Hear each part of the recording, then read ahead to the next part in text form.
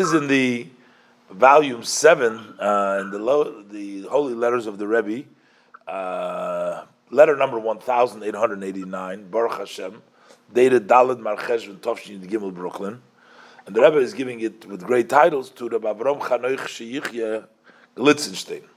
Now, I knew this man, well, he passed on since, and I was sent, as I mentioned to you several times, as a shaliach, as a student, after I finished the regular studies at the yeshiva.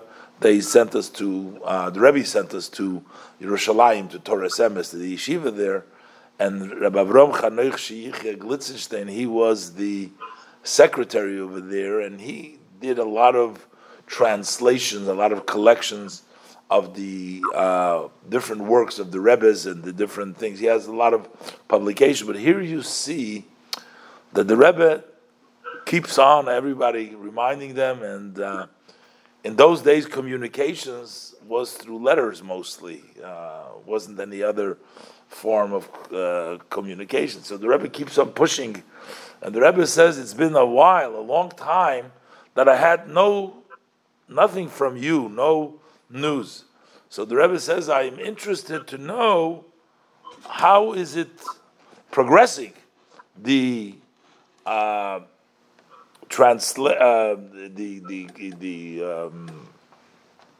copying of the Beis Rebbi. Beis Rebbi was a sefer that has written up about the Alter Rebbe, the Mittler Rebbe, and the Tzemach Tzedek, and he was sort of copying it into. The Rebbe says it would be proper that it should be ready, if possible, from the print for Yutas Kislev, which is coming upon us. So the Rebbe is encouraging him to hurry up and get it done. But the Rebbe says, self-understood, that this haste is not going to bring to any deficiencies in the quality of the work of the copying of it. And for various reasons, the Rebbe says it is proper that we print it over here.